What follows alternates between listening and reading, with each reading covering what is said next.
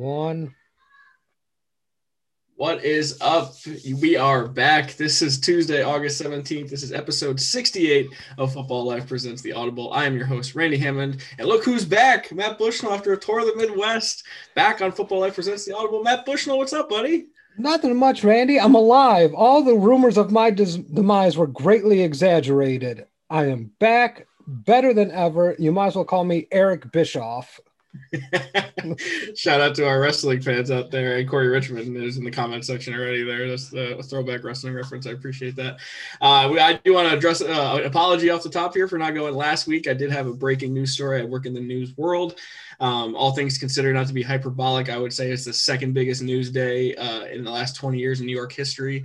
The most powerful man leaving the position. So please excuse my absence last week and our absence. So we are back. We're going to be on a consistent schedule now, Matt, because preseason football is here. A lot of talking points, and we got to finish up our divisional previews today.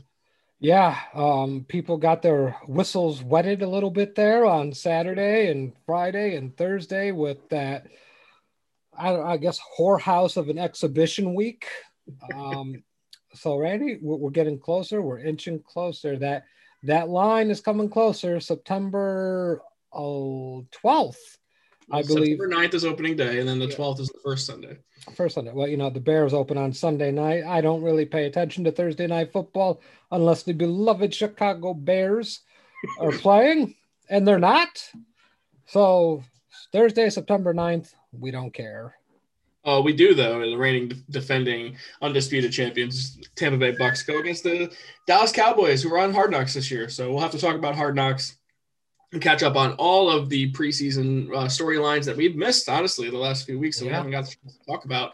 We're going to do that next week because we do need to finish our division preview. And today, I would say we saved one of the best for last. I don't know if it is the best for sure, but one of the best in the AFC West. And it does have the best player in the world in this division. So we're going to save him for last for sure, Mr. Patrick Mahomes. But we're going to get started off here with a team that you're not that far from there, Matt Bushnell, the Raiders. I wrote. It's the funny thing is in the rundown I wrote Oakland Raiders, and they are not that. They are the Las Vegas Raiders, and I'm never going to get used to that, but that's the reality of the situation. I'll start off right away here because Jon Gruden, I believe, is in year 4 of a 10-year deal, and it was pretty crazy that they gave it to him in the first place, and he's been pretty unremarkably average, I would say, so far to this point in his career. And his relationship with Derek Carr, I feel like, has been a major talking point to this point. It's almost like you can say you don't love a quarterback without saying you don't love a quarterback because he's been so non-committal to Derek Carr. And I mean, Derek Carr, I feel like, really played well for the most part last year. So coming into 2021, Matt Bushnell, what is your stance on the Gruden-Carr relationship as of now? Well, I mean, you got to be excited about fans in the Roomba Dome. So that will be a sight to see. I like the Las Vegas Raiders. I really do. I think Carr showed a lot last year. I don't think he was the problem for the Raiders. It goes back to their defense. I'm more interested in how we view Gruden at this point. Like you said, it's been 4 years in. We've seen defensive failures. We've seen offensive mishaps. I'm not sure if he's ever Carr's like this weird situation with him. He's had him going on year 4 now. Mm-hmm. Does he love him? Does he hate him? Hard Knocks made it kind of feel like a very weird relationship when they were on there together. I believe that was 2019 because the Rams were last year in the pandemic year. Yes, it was 2 years ago because that was the Antonio Brown fallout and everything as well. Yeah. And, it just gives you a really weird vibe. And I don't know if it's changed much. To me, the Raiders are interesting. They may have the best tight end in football. I mean, Darren Waller is is his first name Darren? I think it's Darren, right? Yeah, Darren Waller, the baller. Okay, got it. Wanted to make sure I knew my stuff. I don't want to come off as an ignorant fool here. But I think Waller is a really good player. Josh Jacobs could have a bounce back to help Derek Carr. Henry Ruggs is a speed demon. I'm not sure if he has much polish as a wide receiver after that. It still kind of feels like they lack that number one. I'm not sure who really takes the title of that number one wide receiver. They seem to have a lot of parts there, but I don't know. Obviously, I think Waller is the first option on a lot of routes. Yeah, he's definitely the number one target and top 3 tight end in the league. I would say he's up there with a guy we're going to talk about later, and Travis Kelce and George Kittle. I mean, it's those 3 guys separated themselves from the rest of the league. And Waller has one of the best stories in the NFL. If you don't want to, I'm not going to explain it to you. It's a long one, but if you look into him, and he's got a really inspirational story and how he overcame a bunch of things early in his career and earlier in his life. So I love rooting for Darren Waller. Just to touch on Carr here. He has 3 straight 4,000 yards passing seasons. And in 2020, he had a 67 completion percentage, 4,100 passing yards, 27 touchdowns, and just 9 picks. I mean, that's a pretty good ratio, 3-1, obviously. You'll take that in your quarterback. And he didn't even really play that well down the stretch. So I think, Carr is not the biggest problem here. I do agree that it's more Gruden than anything. And even Mayock with some of the draft picks that they've made in recent years. But you had Josh Jacobs, like you mentioned, and then you also added Kenyon Drake. For some reason, they paid Kenyon Drake a lot of money to come on to the team here. So they might be trying to replicate some sort of Brown situation like they have with Kareem Hunt and Nick Chubb with Josh Jacobs and Kenyon Drake. I don't know, but there they are. They have 2 pretty expensive running backs now. Henry Ruggs said he put on a bunch of weight in the offseason, so maybe that could be optimism. But, I mean, that's not going to help him with his separation or his hands, so we'll see about that. I think Henry Ruggs developing into a number 1 receiver would open up a ton for the rest of the offense because Waller already does draw a ton of attention. So if they have a guy on the outside who can make plays, that would do wonders. But a lot of the issues for them in the offseason is that they had a lot of shuffling with the offensive line. Yeah. They really, I don't remember all of the names, but I believe they made a trade with the Cardinals, with the Texans, and I believe the Patriots. And I mean, their offensive line was really good last year, so this makes me think it's going to take a step back, but Gruden has done a good job evaluating offensive line talent. So I don't know, Matt. When you give a guy a decade-long contract, I understand you have to be patient. But at what point do you look at this and say, all right, when are we going to see any sort of progress to, like, maybe we make the playoffs? Like, at this point, like, you still have, I believe, 3 teams in the division that are better than you. At some point, something has to change here, and I don't know when. To me, you take a look at the structure, to give John Gruden 10 years based off of a Super Bowl win, you can't ignore that was a roster that Tony Dungy not only helped pick out, but also develop. So Gruden won that with defense that basically Dungy cultivated there. So how much credit are we really going to give, John Gruden, the situation with that Super Bowl win for the Bucs? I mean, Brad Johnson was their quarterback. They had a couple of nice offensive pieces. Keyshawn Johnson, I believe, was on the roster. So I don't want to sell Gruden short, but no coach outside of Bill Belichick, possibly Andy Reid, is worth a 10-year deal. I mean, if it's Belichick, I can't argue with 10 years. Andy Reid, he's obviously up there in years, but Andy Reid's always a perennial playoff coach. His teams usually are in the hunt, if not in the playoffs. And usually when they get in the playoffs, they get pretty deep. So those 2 guys are really the only 2 that come to mind that I would even consider a 10-year deal for now. And even in the past, I probably wouldn't put Andy Reid up there, but John Gruden getting 10 years was probably one of the bigger mistakes. And remember, with coaches' contracts, they are fully guaranteed unless they walk away. Mm-hmm. And is John Gruden going to walk away from $10 million a year? No. So anyone who thinks that John Gruden's going to get fired, you are absolutely insane. It's not going to happen. Maybe year 9. Yeah, I mean, he has a ton of control. So a lot of this, like we can. I'm going to talk about the GM now, but Gruden has a ton of say in the operation that happens there in Las Vegas. So the drafting is a big issue with me here. Roster construction is a big, obviously, aspect of this. In the first year, they had picks. They had 3 first-rounders. They traded Khalil Mack away to the Bears, and we're like, we're gonna revamp our whole team with these 3 first-round picks. So then they get the 4th overall pick, from the Bears in the Khalil Mack deal, I believe it was. No, it wasn't the 4th overall pick. It was they had the 4th overall pick already. Yeah. They took Cleveland Farrell uh, a stunning pick at the time. Like this was a guy projected in the 20s. And they picked him just because he had a high character, high motor. He never was that talented of a pass rusher, sort of to replace Khalil Mack in that aspect, which is a big joke. And then they turn around and they take Jonathan Abrams, I'm sorry, with the 27th pick, who has been hurt. Huh? That pick was actually from the Cowboys for the Amari Cooper deal. Correct.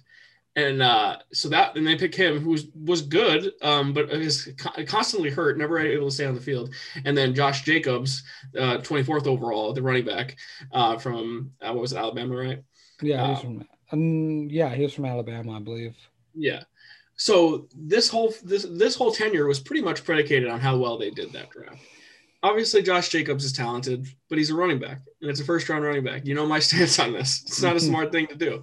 And then you take in a safety who's constantly hurt, which I think you could find plenty of good safeties in the second, third, fourth round. You don't need to always take a safety in the first, unless they're one of these elite guys that you could say day one you're on a Hall of Fame trajectory. And then Cleveland Farrell was the biggest whiff of them all, and that could have been a fireable offense day one. Everyone knew it then, and it looks even worse now. And that doesn't even count after the fact, where they picked Damon Arnett, a corner, in 2020, and Henry Ruggs. They picked Henry Ruggs, the first receiver off the board in 2020, over Jerry Jeudy and CeeDee Lamb. And Justin Jefferson, mind you, who was a runner-up for Rookie of the Year. So the Raiders have a big issue with roster construction here. And Mike Mayock worked as a draft analyst for a long time on an NFL Network, but this clearly is not working. And I think Gruden is safe. You're right about that, but Mayock is probably not. Yeah, Mayock's definitely the setup for the fall guy here. And then they'll probably just give all that power to John Gruden, or let Gruden select some guy that he can still puppeteer. You can't miss when you trade a guy like Mack, you trade a guy like Cooper. These are perennial cornerstones of your franchise. And I know Gruden wanted to put his own stamp on it, but I don't get what Khalil Mack does that made your franchise so bad, that you just couldn't have the guy. Or Amari Cooper. He was inconsistent, but he's still a young receiver. You put him in Dallas and look what he did. So to me, always a great route runner, always. Yeah. Absolutely. The only thing that really knocked him his first couple of years when they were in Oakland was his drops. He dropped passes, lack of concentration. That is something that you can work on. Drops, we saw Terrell Owens early in his career drop a crap load of passes to become the third or second statistically greatest wide receiver ever. So obviously drops can be overcome. But man, when you trade away cornerstones of your franchise to put your own stamp on it, and when it fails and everyone can see it, it really, really shows.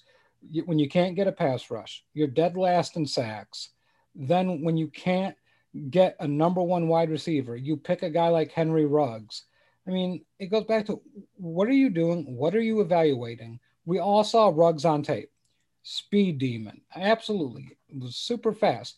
But Jerry Jeudy was a better wide receiver. CeeDee Lamb was a much better wide receiver without all the help with being in Alabama.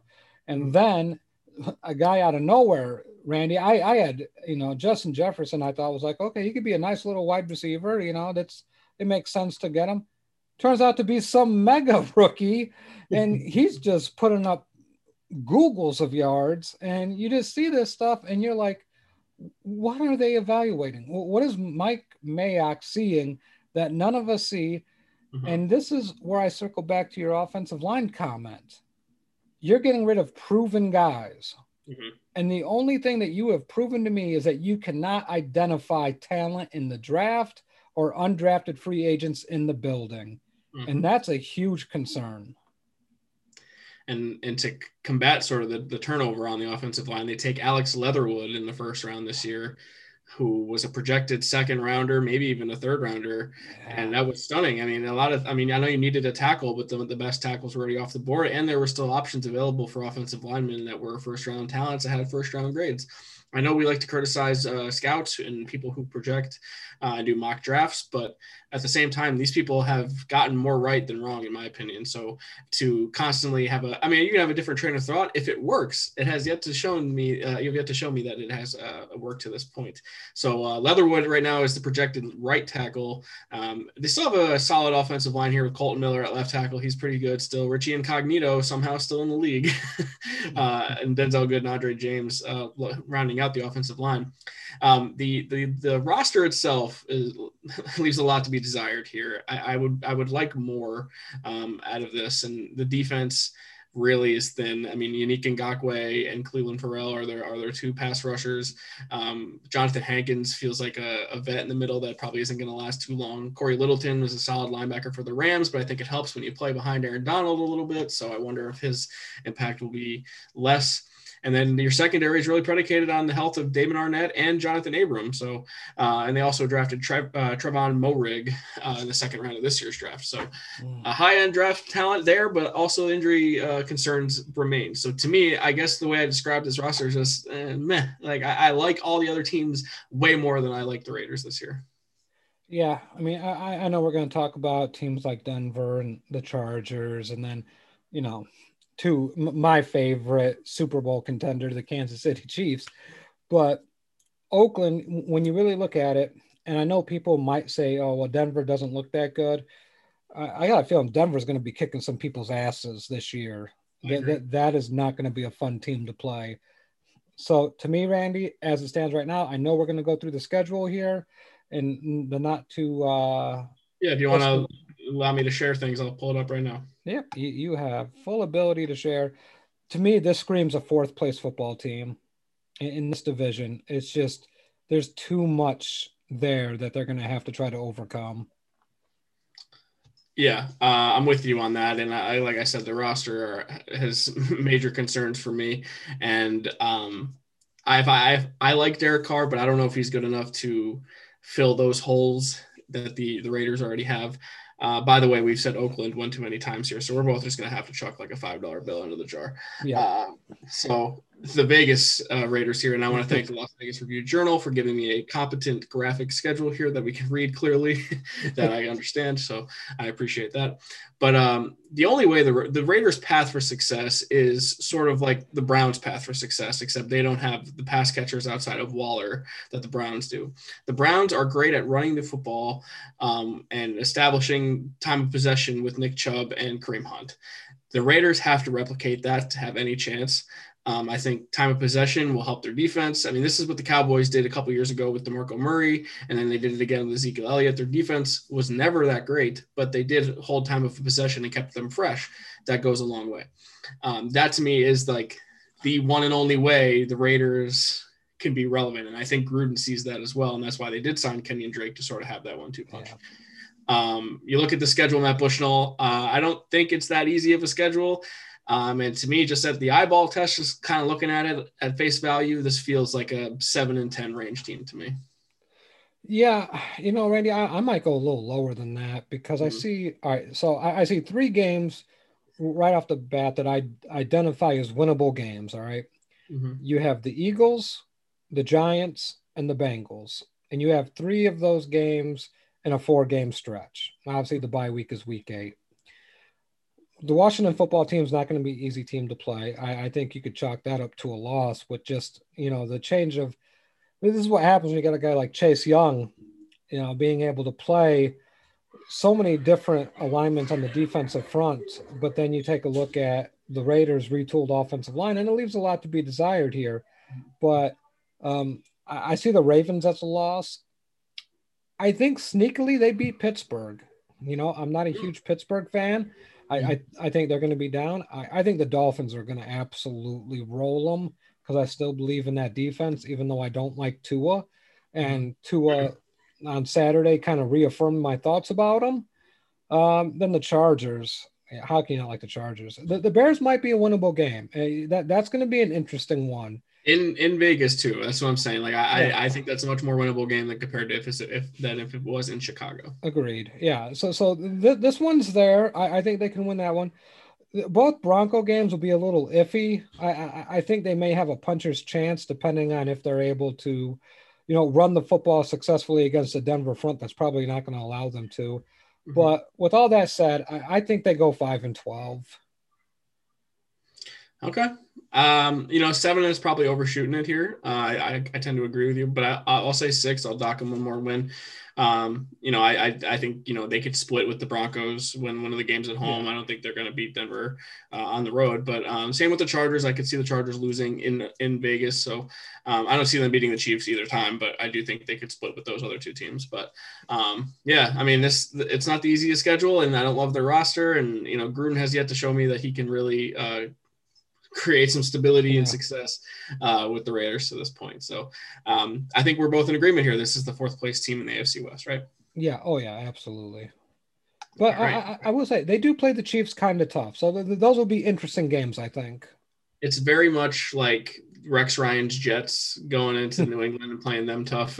Never being able to get over the hump, Yeah. It doesn't mean you're going to win, but, it'll be an entertaining game. Of course. All right.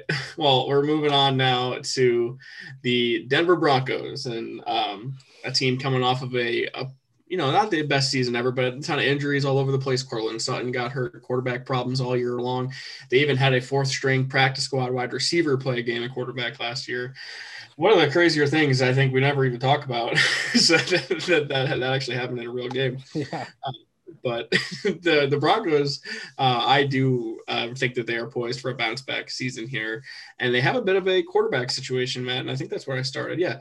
The quarterback room for the Broncos is super interesting because they traded for Teddy Bridgewater before the draft.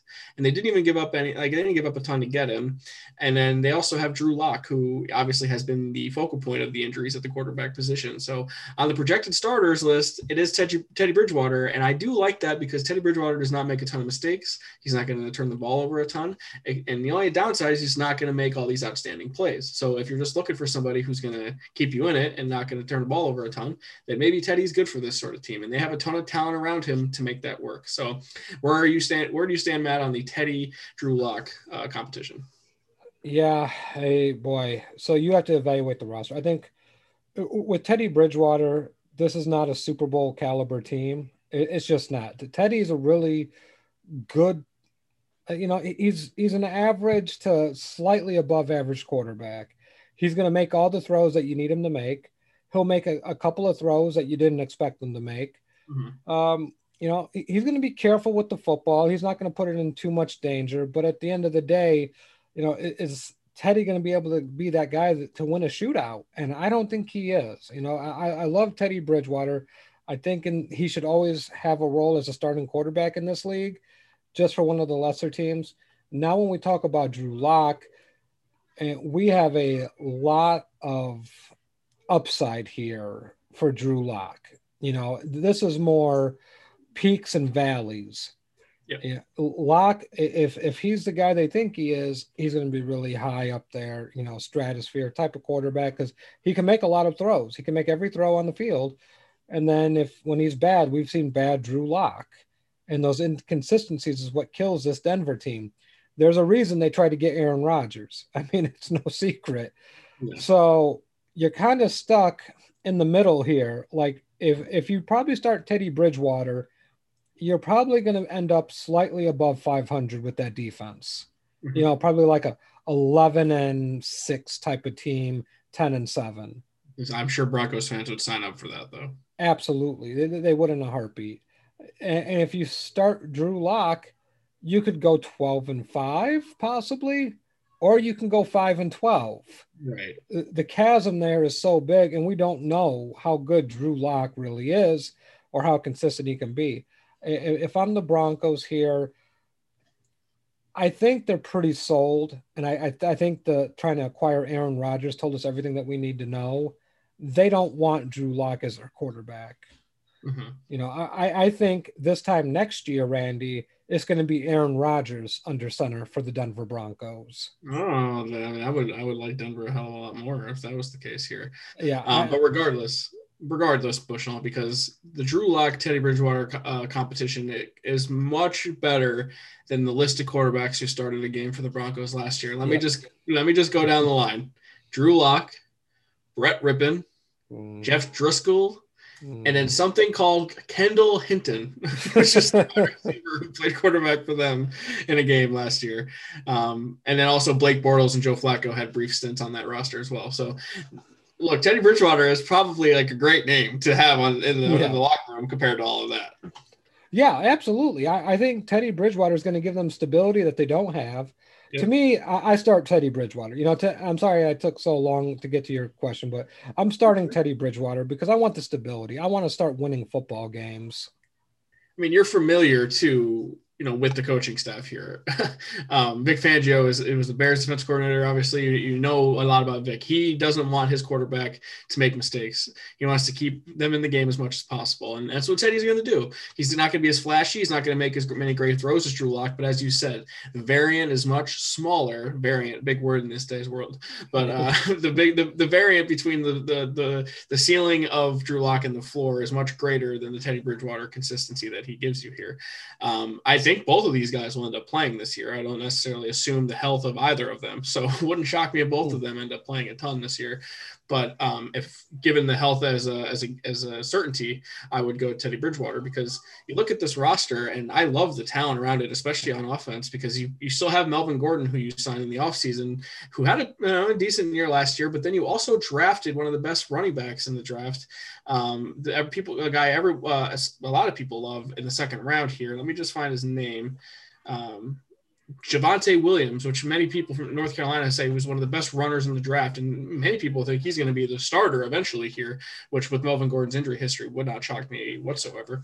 But then you have Courtland Sutton returning. Courtland Sutton is a number one receiver. He is an absolute stud who tore his ACL in preseason last year. Absolutely devastating for them. Jerry Jeudy didn't have a ton of help around him last year, but route running is still there. I think he needs to fix his hands a little bit. I didn't love the drops, but overall talent is there. Tim Patrick is one of the more underrated receivers in the league. And as you know, you had him in fantasy. He was one of your favorite guys to have. The guy put up numbers every week. Yeah. And then you add Noah Fant, a super talented tight end to the mix. The pass catchers are here. And that doesn't even include KJ Hamler, another receiver that they drafted a couple years ago. So the talent and the weapons are there for them. And I think the offensive line is not that bad. So offensively, Denver should be, in the mix every game here.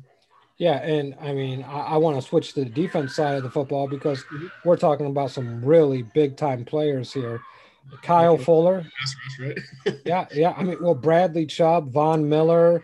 I mean, just to name a couple of the guys. I know up front they're really good with their front three. They play that 3-4 defense.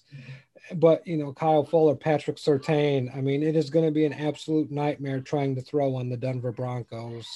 Also, Justin Simmons got paid in the offseason. He's one of the better safeties in the league. And Kareem Jackson is really good too. And then Ronald Darby as a third corner is pretty good. Like, this has potential to be one of the best secondaries in the NFL too. Yeah, and you pair that with a pass rush that's going to get there. And Vic Fangio always has a top-ranked defensive unit. I mean, Fangio is the guy when it comes to defense. So to me, the offense, all they have to do is get to 20. That's how I view this, Randy. Obviously, Kansas City is going to be kind of a different beast. And I think we both like the Chargers a lot, judging by our shirts. So representing the blue for the Chargers. But I think when it comes to just how this team can operate, if they can get steady play at the quarterback position, and this is why I'm going Bridgewater, completely agree with you on the Fangio front here. This team's 11-6, I think, with Teddy Bridgewater, with this defense. They're good enough to get there. Yeah, and I'm going to pull up the schedule, but I do want to point it out on the coaching staff front because Vic Fangio, I think, did as good of a job as he could have with the situation he was dealt with this team. But on top of that, you know who their offensive coordinator, right, is, Matt? Pat Shurmur, right? Pat Shurmur. And I think Pat Shurmur got a raw deal on the Giants and got blamed for a lot of stuff that was more Eli Manning related than Pat Shurmur related.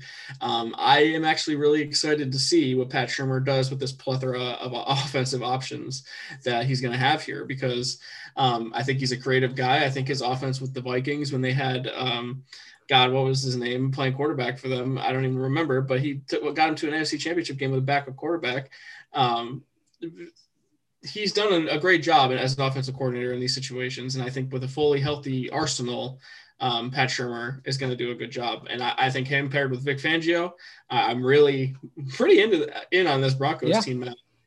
You take a look at the schedule here, and they get my New York Football Giants right off the bat. And I've been pretty adamant in our chats that we're in our group that I think the Broncos are going to come into MetLife Stadium and beat the Giants week 1. I think they're going to beat them pretty handily. I just get that feeling because Daniel Jones with that offensive line, good luck to you. I don't see how they win that game. I think just taking a look at the schedule, Randy, I think going into October 3rd, the Denver Broncos are going to be 3-0.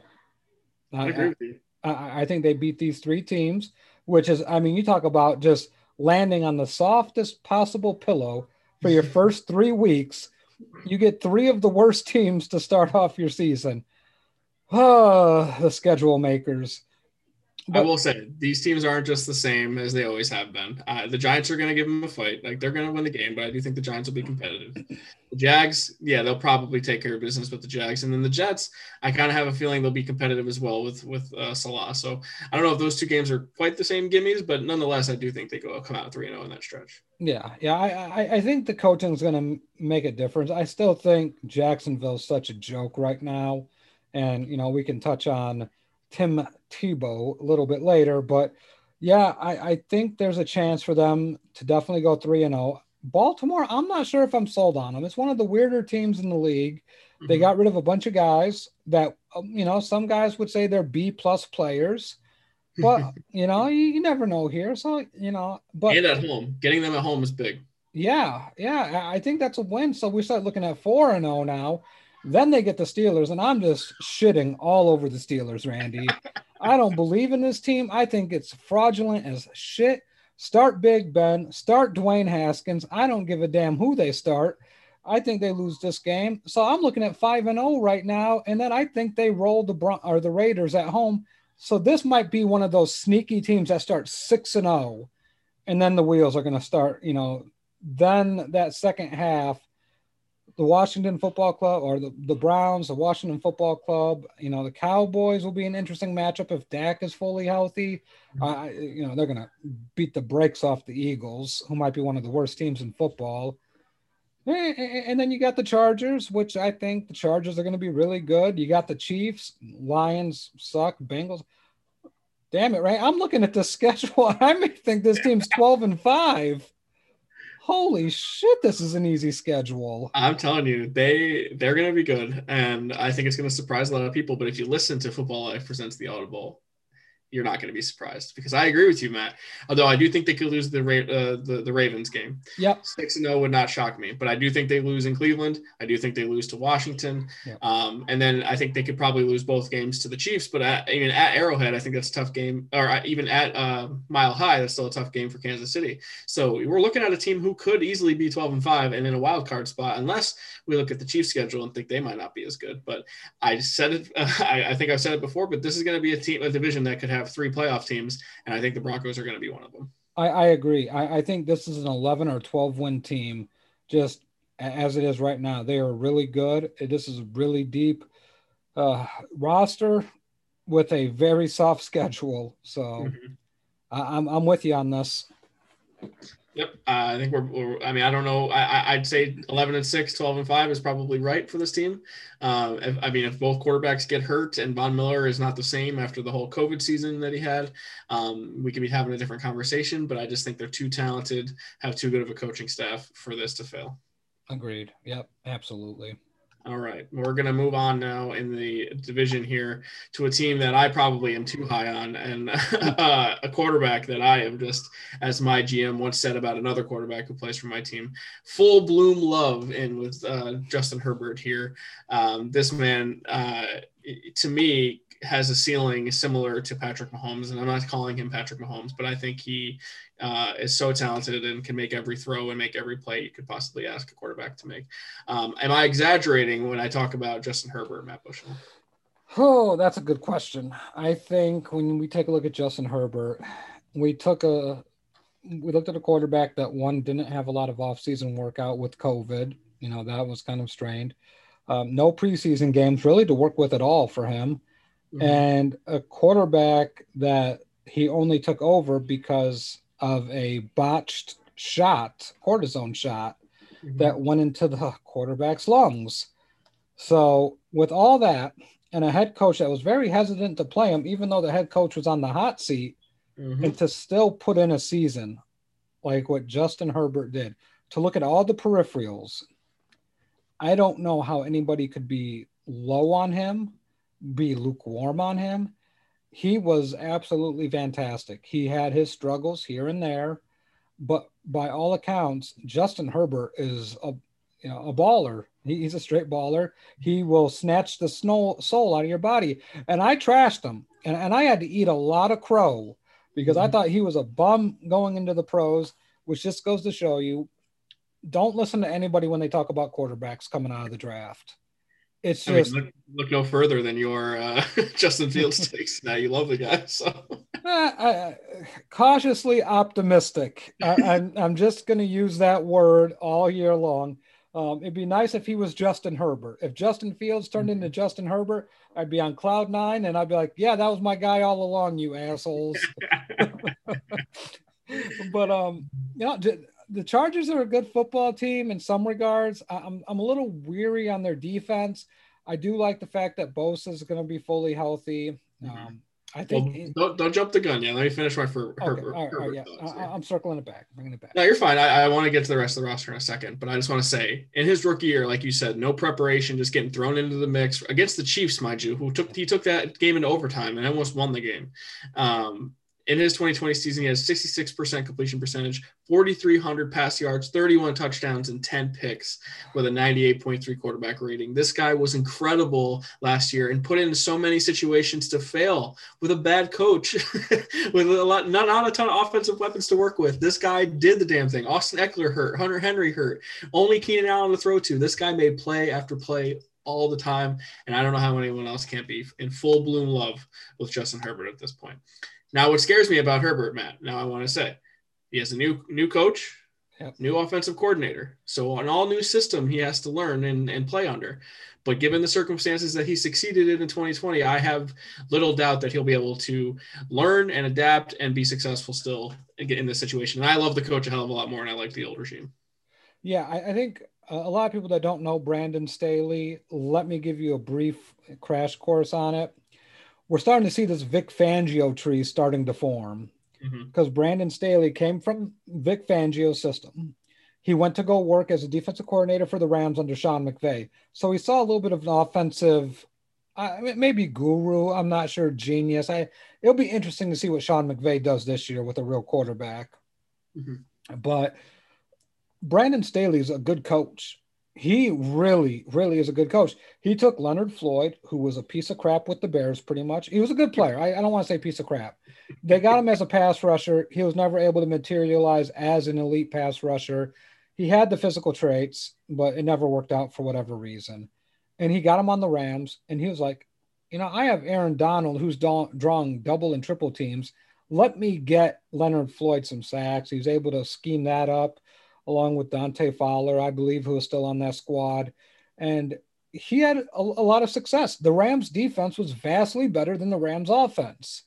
Now you get that guy, and he's going to get Joey Bosa, who is a fantastic, fantastic edge rusher, defensive end. So we take a look at that. And then we take a look at some of the players they have. I'm trying to think of the safety's name that they had that got hurt last year. Derwin James. Thank you so much. He's gotten hurt every year of his career so far. It's frustrating if you're a Chargers fan. Yeah, because he's supposed to be pretty good.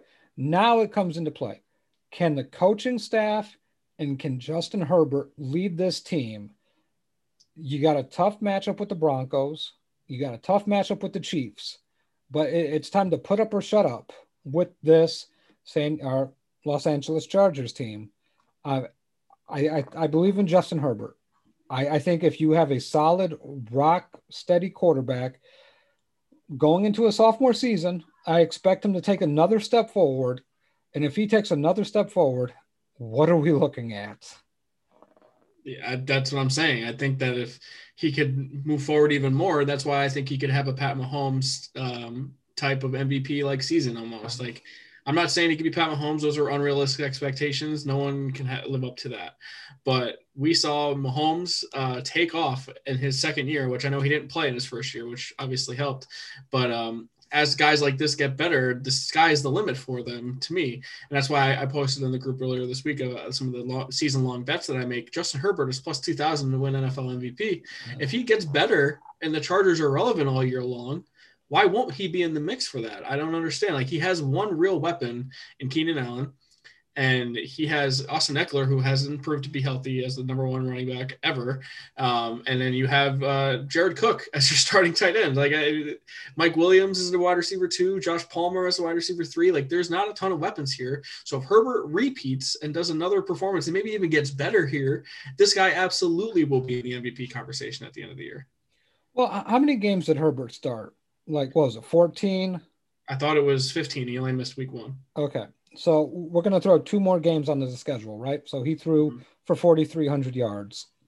Let's say his improvement adds just 200 yards. So now we're looking at 4,500 yards. Yep. So you add 2 extra games onto that. So let's say he throws for 300 yards both games. He's a 5,100 yard passer at this point. Yeah. And let's say he gets to that 40 touchdown threshold. I mean, those are MVP numbers. That's what an MVP is going to look like. So I love that bet, 2,000 to 1. I mean, I'd lay down $200 myself. I mean, it's worth throwing $20 on it, right? I mean, what's the worst? I mean, maybe I'm over exaggerating, but like people, I'm on Giants Twitter all the time, and they love Daniel Jones. This man had twice as many touchdowns as Daniel Jones in a month-long stretch last year. I mean, this guy, if Daniel Jones put up these numbers, the Giants fans would be calling him the next Tom Brady and John Elway combined, and it would be nothing else to talk about. Yeah, the tools, the physical aspects, and the mind aspect, they all come together for Justin Herbert. You know, I think we could say that about a lot of teams. I mean, look who was drafted ahead of him. I mean, look at the Dolphins. Imagine if they drafted Justin Herbert. I mean, the Bengals are kind of in a weird spot here with Joe Burrow, and we talk about offensive line help, and they're absolutely atrocious at the offensive line position.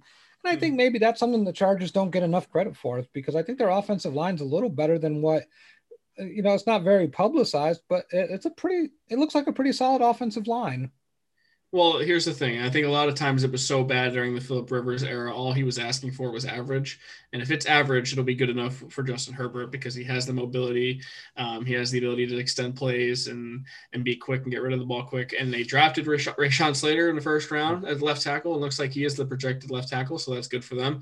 I mean, I know left tackles don't always come in and have success right away, but he's going to have to be good for that pick to be worth it, and for Herbert to be protected all year. They bring in Brian Bulaga, the longtime Packers tackle, who's going to play right tackle for them. I mean, nonetheless, it's a veteran presence. Corey Linsley at center is pretty good, and the guards, not great, but I mean, it's better than it has been. You know, their offensive line wasn't very good last year, so it's definitely an improved unit from 2020.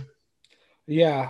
I loved Rashawn Slater coming out of the draft. I mean, if people know me, when we did our mock draft, I had the Bears trading up to 11 with the Giants for Rashawn Slater for a much better package than what they actually traded to get Justin Fields.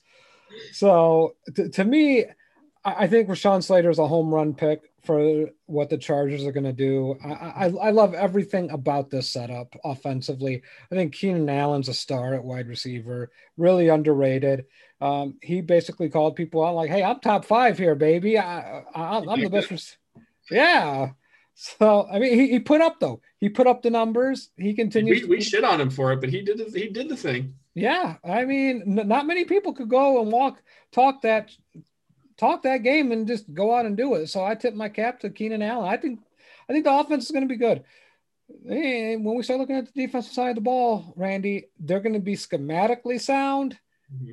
I don't know how good they're going to be at the back end. Yeah, and that's kind of where I put in the rundown here. This team lacks depth all over the place here. And when their starters already are guys that are backups on other teams, it makes me concerned about the unit as a whole. I mean, they have good players, individuals. Linval Joseph and Justin Jones are good in the middle, and then Joey Bosa obviously is a great edge rusher. But then who's going to help Joey Bosa rush the passer at that point. All the attention on the other teams on offense is going to go to wherever number 97 is, or I don't know if he's 99 now, but regardless, wherever Bosa is, he's going to get double teamed. He might even get a chip from the tight end. Like, they're going to focus on him always because there's not anyone else to ease that blow. They need Kenneth Murray, the old Oklahoma linebacker that they drafted high in the draft a couple years ago, to develop into a middle linebacker that they drafted. So they need that. Chris Harris Jr., obviously he's established as a corner. He's really good. He keeps defeating Father Time somehow because he's not that young anymore, but he's still really good. Asante Samuel Jr. is going to come right in and have a role in this team. So we'll see if his moxie and his lineage goes a long way and comes in and he makes an impact. And then, like you said, Derwin James, the health of him, probably the most important thing here. If he's healthy, it elevates the defense even more. And like you said earlier too, Brandon Staley is going to implement a similar defense he had with the Rams. I just worry, he doesn't have the same high-end talent that he had with the Rams. So I think this team lacks depth in key areas, especially on the defensive line and in the secondary. But I'm interested to see if the new defensive-minded coach can come in and kind of make it work. Yeah, I think Staley's going to be really good for this team defensively. He'll be able to scheme some things up to help give them some advantages. But going from being able to have Khalil Mack to Von Miller to Aaron Donald, and Joey Bosa is good. I mean, he's a good player. He's right up there with all those guys that we just talked about. But he's not he doesn't have the help that those guys had. He doesn't have a Bradley Chubb. He doesn't have guys like Dante Fowler and, even Leonard Floyd last year. So it'll be interesting to see. Yeah, I mean, they usually also have another pass rusher to go with Joey Bosa, and he's gone now. He's in Pittsburgh. I mean, they just don't have the same depth they usually have, and I think that's going to be a big problem for them going forward. But as I keep saying, I love the quarterback so much that I think they can overcome it. And if they can have some luck here with Derwin James, him and Bosa could maybe replicate Aaron Donald and Jalen Ramsey a little bit here. I'm not saying they're as good as those guys, but it could be like a LA light version of it. They're still both high-end guys at their positions, and we'll see how that goes. But I don't trust either of them to stay healthy because they haven't been able to. So the season's going to come down to number 10, and Justin Herbert's beautiful curls coming out of that helmet, just carrying the Chargers all season long here. But they have a tough matchup right off the bat going to Landover, Maryland to play the Washington football team. So we'll see how that goes. Yeah, to me, I take a look at the schedule, and it's just, I mean, it's a meat grinder to start. It really is. This is the exact opposite of what the Broncos get to start off the year. I mean, Washington, I think, is going to be a tough team. I think Dallas is a tough team. I know a lot of people may not think Dallas is going to be that good, but I like Dallas. I think they're going to be able to really stretch that back end of that defense to make it uncomfortable. Take the offense. Yeah, absolutely. And then you get the Chiefs in week 3. So it gets from bad to worse. Mm-hmm. I mean, conceivably this team, ideally, I would say if you could start off, 2-2, you did excellent. That's, gold stars. I think you're a playoff team. You start 1-3, it's going to be a little tough to explain there. It's going to, you're going to have to try to piece this thing together. And then you go into that next series with the Browns and the Ravens. Patriots, I don't know. They'll be feisty. They're well coached, well put together. The Eagles will be an interesting matchup. They should really handle them pretty easily.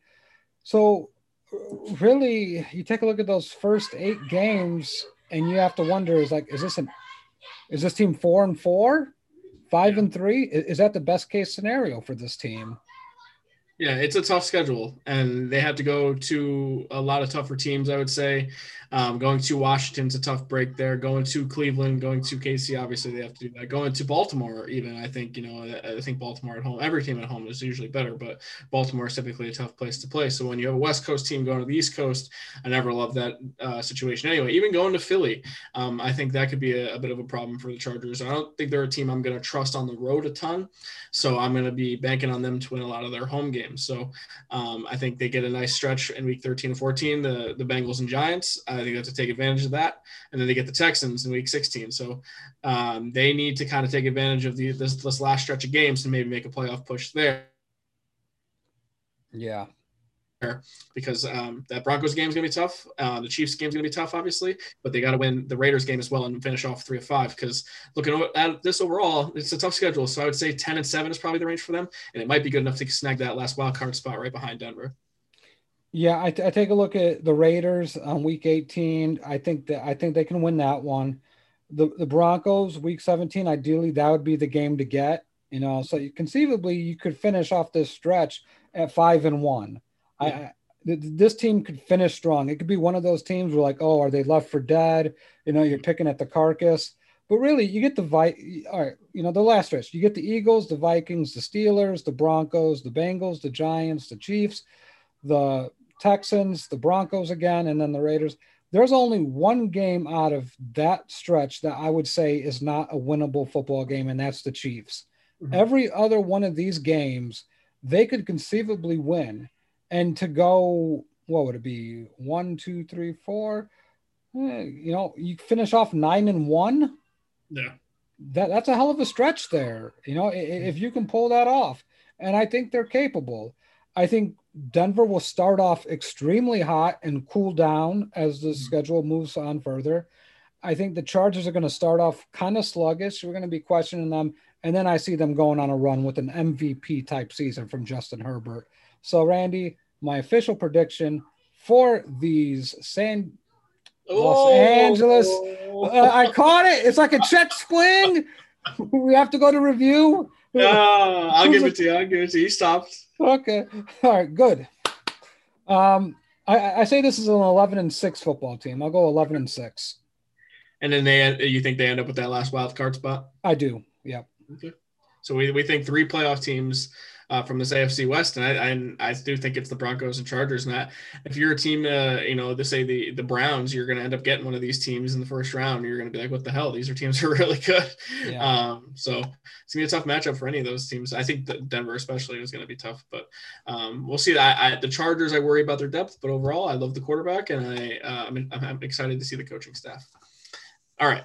Now time for the main event of our divisional preview series. We are ending with the team who did not win the Super Bowl last year, but has represented the AFC in the Super Bowl for the last 2 seasons. They have the best player in the sport.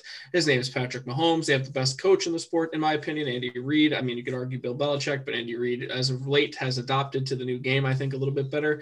So I think Andy Reid is a big reason why Patrick Mahomes is the best player in the sport. We have these conversations about the Chiefs. But hey, now it's time for the Chiefs to run it back and represent the AFC in the Super Bowl for a 3rd time. Yeah. What can I say about the Chiefs? I predicted them to go 16-0 last year. Yeah, you did. Did they go 15-1 or 14? I think they went 14-2.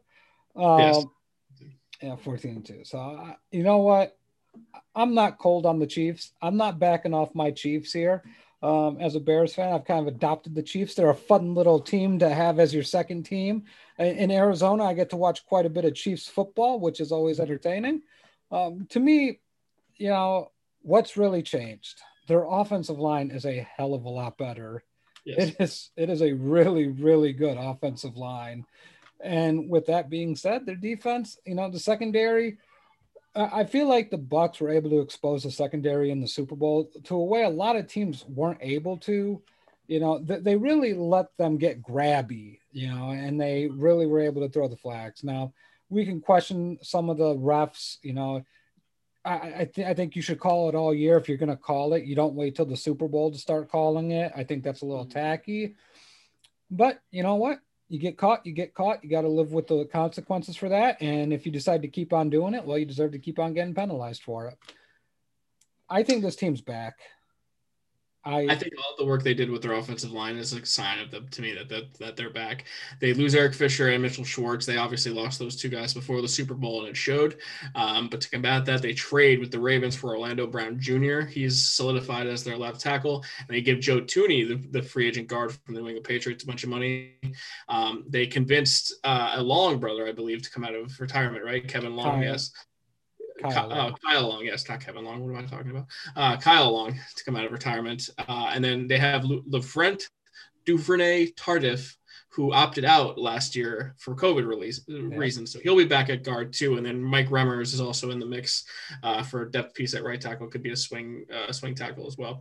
So they retooled the offensive line. I don't know if it's even a top 10 unit, but it is still much improved compared to what they had in the Super Bowl. And it really, all you need is to get Patrick Mahomes some time so he's not running through that for his life and throwing Superman throws on the sideline every play. Yeah, I think this offensive line's top 5 Wow. in my opinion. I think it's really good. Orlando Brown is a stud at left tackle. He's a mammoth human being, which drastically improves it. Kyle Long's another just humongous human being. Like, people forget, Kyle Long was an all-pro guard for the Bears. And I know he retired because of the injuries kept on piling up. But if he's healthy, it just makes this offensive line that much better. And Joe I just don't know what you can expect from him. That I just don't know if I even would consider him an asset yet. I think it's house money. I really do. But I think you're deep enough with Joe Thuney, and then I'm not even going to try to pronounce the guy that's coming back from COVID. LDT. I'm going to call him LDT. LDT. So I'm going to assume that he can nab another one. If Kyle Long beats him, Kyle Long beats him, and you got a really good guard in that situation. To me, it just goes back to too much speed. You lose Sammy Watkins, who was wildly inconsistent, didn't love him all that much. Now you kind of see, all right, Nicole Hardman, it's your time. It's time to show up and be that elite wide receiver to pair with Tyreek Hill. Marcus Robinson, it's time for him to step up and really take that next step into being an elite wide receiver. Clyde Edwards-Helaire, really good back. I don't know who their backup is. It should be Jamal Williams still. Jamal Williams. He's a good back. They lost the other Damian Williams to the Bears. Yep. Oh, Damian. Bailed down. But with all that being said, defensively, the secondary is kind of shaky, but the defensive front seven's still good. That front seven can still get after it. To me, this is the best team in football. More than the Bucks. That's interesting. Yep.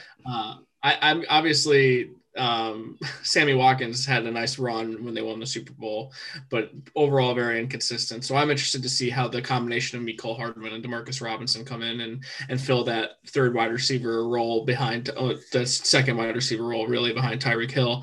I don't necessarily know if it matters who's in that spot. I think as long as you have Tyreek Hill and Travis Kelce, that person is kind of able to run freely and make plays, accordingly. But I do think the Chiefs wanted to even have a more consistent number 2 option, because they did go heavily after Juju Smith-Schuster in the offseason, who decided to re-sign with Pittsburgh. So I think they might even think that they have a weakness there. But I do like Mecole Hardman and Demarcus Robinson enough for it to last. I don't know if you saw, Matt Bushel, but the big story at Chiefs camp this week surrounded Travis Kelce. Controversy of all controversies. The man shaved his beard. I don't know if you know this. Travis Kelce's a good-looking man. Oh, very handsome.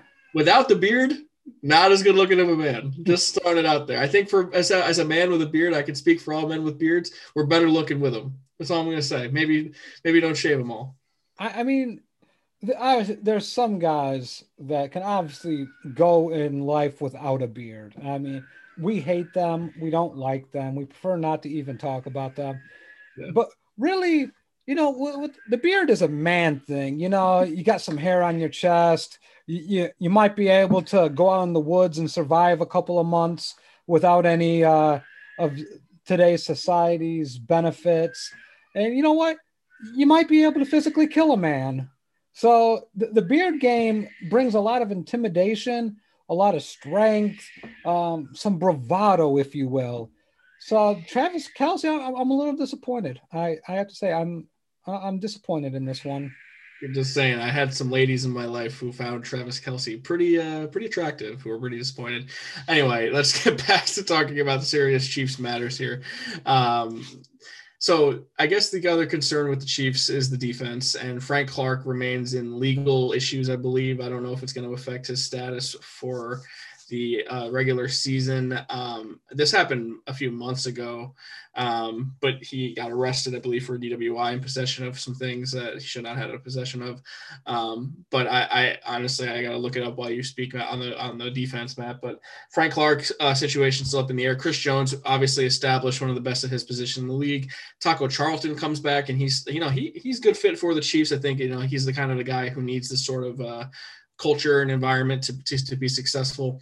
And then you lose me in the linebacking core. I don't think they have very many good linebackers at all. You're looking at Anthony Hitchens and Nick Bolton to start. All right. And then the secondary is good, but it's only as good as Tyrann Mathieu is, in my opinion. So as long as they have the Honey Badger making plays back there, he elevates the play of the L'Jarius Sneeds and the Charvarius Wards of the world. So, Matt, overall, what do you make of this defense? I will have you know, sir, I am a huge Anthony Hitchens fan. I think Anthony Hitchens is a fantastic player. I think he does a lot of things that really, you know, what you need from a middle linebacker. To me, the defense is just so many question marks because I think it starts with their secondary. I don't feel good about it. Tyrann Mathieu is obviously, you know, Honey Badger speaks for itself. He's an amazing football player. But you start taking a look at some other pieces. I love Chris Jones. But really it's like, okay, what are we counting on here? You know, I think, you know, they lost God, what's that corner? I forget the corner's name. The grabby one. Oh God. Marcus Peters. They lost him, but he was you're talking about someone else, I believe. But they obviously, I mean, it should be noted, they brought in former first-round pick for the Giants, DeAndre Baker, as well. And apparently he's looked good in practice. So, yeah, he could end up having a role for them as well. Yeah, and I like Daniel Sorensen, but still, this defense is predicated on having a lead. I think we saw how exposed they really got when Tampa just started smoking them. And, you know, Tampa was able to run the football, and it really created a lot of problems for them. If this team gets a lead, they're going to smother you with that pass rush. You know, they're able to bring the heat. I do think that they do have to get better. Frank Clark is a concern. Hopefully his legal problems are, yeah, that's. So I pulled that up, by the way. He was arrested on a gun charge in June. But he was at practice today, and as of 8 hours ago, he left practice with a hamstring injury. So maybe we have a different issue on our hands with Frank Clark. So we'll see what the deal is with number 55. But he's a pretty important part of this defense, I would say. So for Chiefs' sake, hopefully he can be on the field for them. Yeah, I think he'll be fine. I think the Chiefs will be fine. I am not worried about the Kansas City Chiefs. I could tell. You called them the best team in football. I think the roster is not the best roster in football by any means, but overall, I agree. The offense should be special. I mean, I don't have any concerns about the offense. I'm going to pull up their schedule now. Like you said, it's a team that is predicated to having a lead. And I worry about these teams, and you saw it in the Super Bowl. If you don't have a lead, you can see what could happen to a team like this. And that worries me a little bit, but I do trust the offense to consistently have a lead often. So you look at the schedule, I think they have a tough one right off the bat with Cleveland, but they have them at home. So I think they could take care of business there. But overall, there's some tough games here. But I think a lot of their tough games, thankfully for them, are at home. I think Cleveland getting them at home, getting Buffalo at home, getting Green Bay at home, like those are all breaks that like all the great teams seem to get every year. So I feel like the Patriots had this every year too. Every time the Steelers were good, they had to go to New England. The Chiefs have to go to New England. Like no matter what, every team. Indianapolis. Ravens had to go to New England. Like I feel like that always happened when you're in this contending window. Yeah, to me, I looked at the schedule beforehand of the Chiefs because I really like the Chiefs. So to me, this is a 15-2 football team. I'm not going to go 17-0. I wanted to, Randy. I really did. But, you know, when you go 15-0, I think you're going to lay off the gas. And, you know, let Cincy and Denver get some wins, make them feel good about themselves. Oh, you're saying these are just the mail-in wins at the end? Yes, sir. 15-2, baby. Let's go. That's amazing. You just straight up 15-0, and they're not going to go for it, huh? That's interesting. This team has Super Bowl aspirations. 17-0 is too hard, man. This team looked tired last year in the Super Bowl. It really looked like they were limping towards the finish line. I think they got that little chip on their shoulder back. come back a little reinvigorated, ready to go. 15-0, beating the crap out of all the good teams, sending Buffalo and Henry Maldonado's Josh Allen a message. And Washington, Tennessee. God help the New York Football Giants on Monday Night Football on November 1st, my friend. That's going to be a 60 spot. That's going to be a Mike Glennon game too, probably. So that's going to be awful. Oh, yeah, because Daniel Jones is going to be missing a body limb at that point. All right. Well, looking at the schedule, I always try to just do losable games. And I mean, could Buffalo go into Kansas City and win? I mean, on paper, sure. But in the AFC Championship game, they boat raced them. I mean, that game wasn't that close. So if the Bills took a step forward and could, maybe they have a chance. But I think, the Bills really struggled with the Chiefs in Arrowhead last playoff. So I don't really see that happening. I think the following week is the game to watch. At Landover, Maryland, the Washington football team with that defense. I think they're going to come to play and give them everything they got, obviously. And that could be the first loss we're looking at. Maybe one of the only losses for the Chiefs this year is that game. And then at Tennessee, I think they handle Tennessee pretty easily. We talked about their flaws. Obviously, Rodgers always has a chance to win the game. I think that is a losable game just because Aaron Rodgers is playing football for that team. And then the other most losable game to me is at Denver. And obviously, it's week 18. So if they're already clinched a playoff berth, they could sit all their starters. But in a competitive scenario, even Mile High is a very difficult place to play. And I could see Denver beating the Chiefs there as well. So if I just assume they lose all of those losable games, they're still at 13-4 at worst. And I don't even think they lose all those games. So I'm thinking probably 14-3 is the most realistic outcome for them. And unless their defense is a lot worse than I think, and they take a step back on the offensive line, I don't see any way that they're worse than that. Yeah, and I'd like to talk about that Washington game because I do think that Washington game is a little bit interesting because we're predicating on that Washington defense to be all level again, but we're forgetting that Ryan Fitz turnover is playing quarterback for that Washington football club. I don't see them scoring enough points. I think the teams with the good enough defenses, can they score enough points? And then the teams with the good enough offenses, can they stop the Chiefs? And I just don't think I just don't believe there's a combination out there outside of the Buccaneers that can do that to the Chiefs. Yeah. Could the Chiefs lose a game? Absolutely. I mean, everyone loses a game in the NFL. I mean, let's be serious. Maybe, but I understand the Rams offense questions. So yeah. And I think those questions still remain. I mean, conceivably, they may not lose to Cincinnati and Denver at the end of the year. I still think they go 15-2. And I agree with you. You look at landmarks. That Buffalo game is going to be one.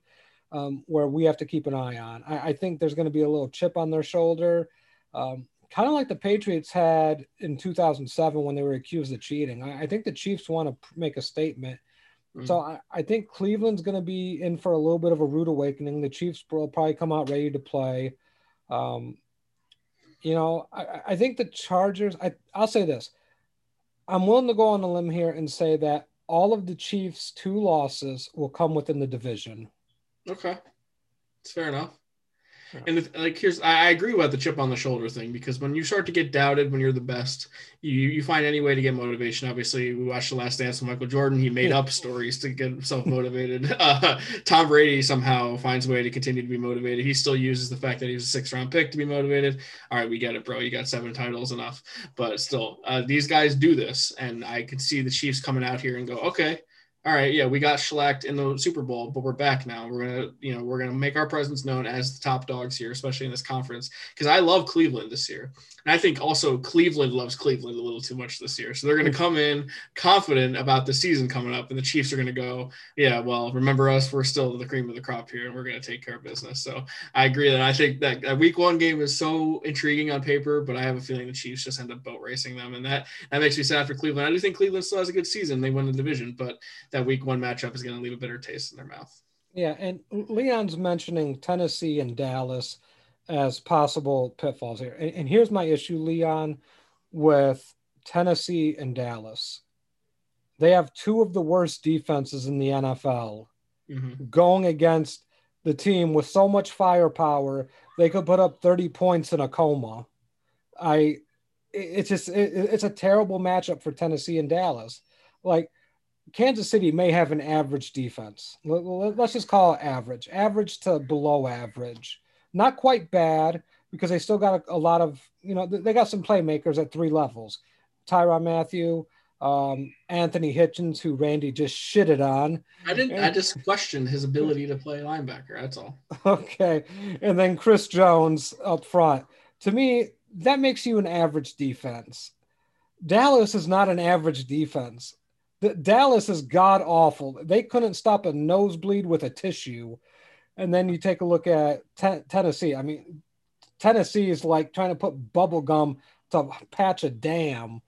It's terrible. It's absolutely terrible. And I think both of those teams will score successfully on the Chiefs, but I don't think they can keep up with their offense. Is the point? Yeah, absolutely. That's exactly what's going on here. Both of those games, I'll go on a limb and I will say against Tennessee and against Dallas, the Chiefs will have they'll come. You add those two scores together for the Chiefs, it's going to be over 100 points. Wow. These are the things you got to stay and watch the show for. Matt Bushnell makes these predictions. That's a lot of points. So, I mean, I'm never going to be that surprised with Pat Mahomes. He's done an amazing thing so far in his career, and I think he's still in this prime. He's going to be for a long time. So, wouldn't totally shock me, but that's hard to do in the NFL. So, it's hard to do if you're playing NFL defenses. Dallas and Tennessee are fielding college defenses. Yeah, I mean, Dallas at least has DeMarcus Lawrence and a couple good linebackers. I don't know what Tennessee has, really. Yeah, they don't have Bud Dupree coming off an ACL injury. Yeah, well, we'll see. All right, so we agree. They're going to win the AFC West, and they're going to be in the 13 to 15 win range, I would say. We both agree on that. And, I think it'll come down to one of these three teams in this division for the AFC, but ultimately it's hard not to go against the Chiefs at this point. Yeah, to me, Patrick Mahomes is the X factor here. If he comes back hungry, they feel disrespected. It could be a long year for quite a bit of those AFC teams. Yes, sir. Well, Matt, that brings our 2021 divisional preview to a close. We did it, my man. It took us longer than we probably thought, and that's okay. I mean, life happens and things happen in life. That's okay. But we did it. We were men of our words, and we knocked it out. We predicted all 32 teams. All 17 weeks for all 17 games for each team, I should say. And we knocked it out. Before we go, we never did this off the top, Matt, but this is episode 68. You got a number 68 for me? Because our friend Corey Richmond in the comments said Kevin Mawai. That's a damn good pull. That is a hard one. Just like where do you go from the Hall of Famer? Like Kevin Mawai was so good. So I'm just going to go James Daniels for the current Bears. Yeah, he's a solid offensive lineman. Look, I like to see him progress and really string together successful seasons with the Bears here. That'd be nice to see.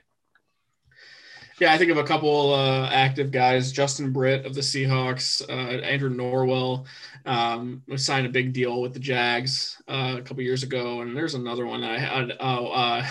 Bobby Hart used to be the tackle for the Giants, who once said he was the best tackle in the sport, who's now with the Bengals, and every Bengals highlight he's getting beat. So I always think of that guy. But also I think of baseball, because one of Henry's favorite recent Yankees is Dellin Betances, setup man for a long time. And he was really good for a long time and ended up injuries kind of taking out his career. But Dellin Betances always wore 68. It was a cool number on the back of his jersey. He went to the Mets where pitchers go to get injured. Yeah, well, speaking of baseball, Matt Bushnell, we have a bet. And since the last time we spoke, I think our feelings on this bet have changed quite a bit. I think the last show we did together was probably July 16th or whatever it was, about a month ago. I mean, I've had Vince on, I've had Henry and Corey on, and we've taken a week off. And then we had the unexpected week off last week. So a lot has changed since. The Yankees added a couple lefty Italian men who are pretty good at baseball, who have boosted the spirits in the Bronx. And the Yankees have had the best record in baseball since July 6th, including a nice series win against your Chicago White Sox over the weekend, and a hell of a game in the Field of Dreams game, which I think was a massive success for baseball and the two teams. So, Matt, you're 1-5 against the New York Yankees this year. Your Chicago White Sox. You clearly have the better record. You're clearly the team who's going to make the playoffs here. It's not as certain the Yankees even do that. Where do you stand now on the bet on this August 17th? You still confident? Yeah, I think, to me, if we see the Yankees again, I think it's going to be in the ALCS. I think it's going to be incumbent that the White Sox avoid them in the playoffs, hopefully at all costs. I don't want to see the Yankees. Obviously, we talked about it in our own little private chat that we have that, I think when you take a look at the White Sox, they're 500 or better against a lot of the premier teams. Mm-hmm. This is their first taste of Oakland, and they were able to beat Oakland last night. They're 2-1 versus Toronto, 2-1 versus Tampa, 2-2 versus Boston. To me, the Yankees are such a bad matchup for the White Sox. And I don't want to say that the Yankees are not a good team. They're not a bad team, whatever. I don't care. I don't pay attention to the Yankees. I just know when I look at the White Sox versus the Yankees, it's a bad fucking matchup for the White Sox. And I don't want to see the Yankees in the playoffs. And I know some White Sox fans may come after me for that, but nope. I want to avoid the Yankees at all costs. They beat our ass this year, and it is a terrible matchup. Yeah, I don't think the audience understands what a playoff series between the Yankees and White Sox would do to this show, especially in the middle of football season. Oh, God.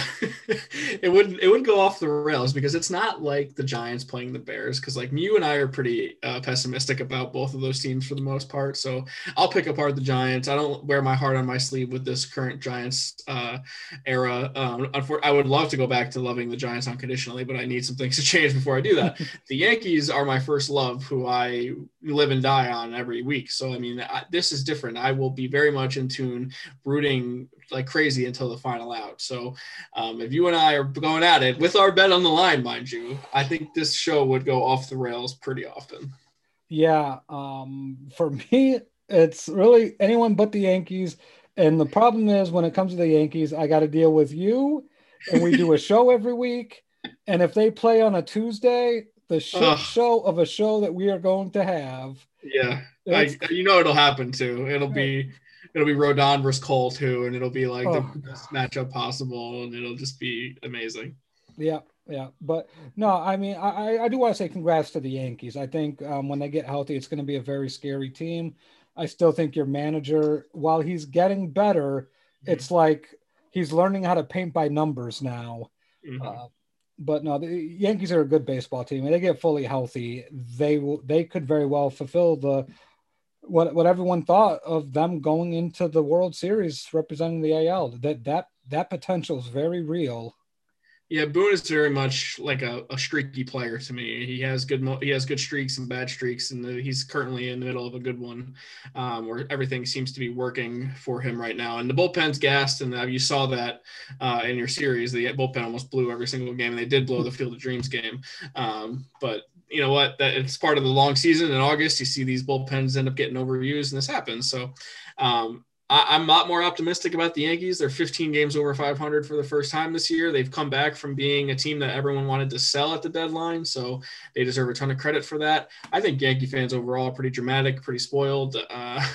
So I didn't try to complain a ton because I'm like, look, this team's never even had a losing season in my lifetime, so how can I really complain about the Yankees? And sure enough, they did what they always do and make moves and remain relevant and in the race. So the Yankees are currently up 2-0 over Boston in a doubleheader. They won earlier today. They have home runs from Luke Voit and Giancarlo Stanton. So if they sweep the doubleheader today against Boston and the White Sox beat the A's tonight, the Yankees are in possession of that second wildcard spot. So, yeah, as long as the White Sox stay at the number 2 or 3 seed, I am good to go.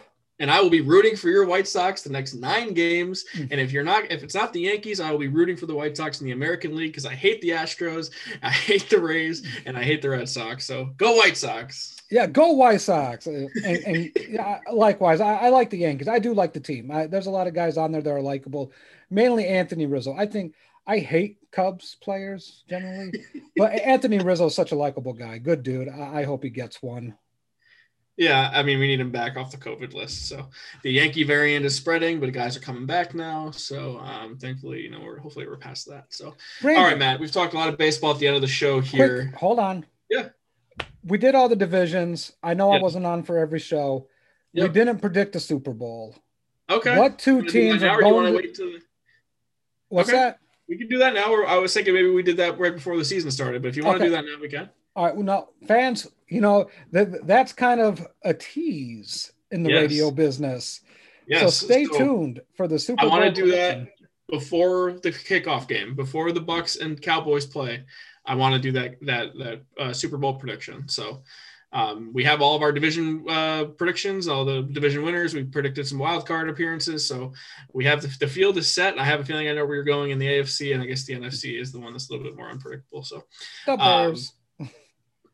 And we have a lot more to talk about too, because if you're watching us now and maybe you're watching your baseball team or whatever, we have Hard Knocks week 2 tonight on HBO, Dallas Cowboys, big situation with Dak. We're going to touch on all these storylines next week because we have a big catch-up episode we got to do next week. So stay tuned for that. So Matt, before we say goodbye to the audience, do you have any parting words? Be sure to catch our litany of shows throughout the week. I'm so confused. I don't know if Dong City's going this week or not. Yes. So I will say Dong City is going tomorrow at, was it 8 Eastern? Are they going at 8 Eastern now? 7, 8. I'm not sure on their schedule, to be honest with you. 7 or 8 Eastern, 4 or 5 Pacific Standard Time, 6 or 7 Central Standard Time. And then Thursday, the Work Shoot Wrestling podcast and Wrestling Life. Be sure to catch Corey Richmond and Jason Brooks. SummerSlam this weekend. Check them out. Is it? It's on Saturday, isn't it? Saturday, yep. Oh, that's so weird. You should go. No, I'll pass. And then on Friday, I'm not sure what's going on Friday, but I think they're coming after us. Actually, I think that's tonight.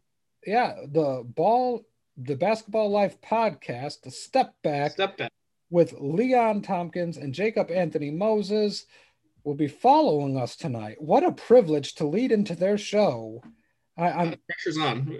Pressure's on. Yeah, I hope we performed. And then Monday, I think the Total Bases podcast with Felipe Nalicio and Sean Connery will be going on Mondays now. I think that's the new time slot. I'm just so confused with all these shows and all the time switches, Randy. I can't do this anymore. Yeah, I mean, if you've been paying attention, we're going through a bit of a transition with the podcast. So just, be alert in those groups. Look out for announcements when shows are coming. And, obviously most people get alerts when people are live. So, we appreciate all the support, whether you can watch live or on the audio only platforms or on YouTube. We greatly appreciate it. So, like Matt said, check out all the shows. We try to keep you covered as much. We're going to be on a more consistent schedule going forward now. Football season is basically here. It's an exciting time of the year. So we're going to be back and on here more often. So Matt, good job today, buddy. After a month off, I think we knocked it out of the park. Yeah, I had to knock off that rust, but you know what? Like the White Sox, I always bounce back. All right. Well, like I said, thank you guys for supporting us on the live. We appreciate the comments as well. However you may be listening, wherever you may be listening, thank you for making us a small part of your day. On behalf of Matt Bushnell, I'm Randy Hammond saying see you guys next week.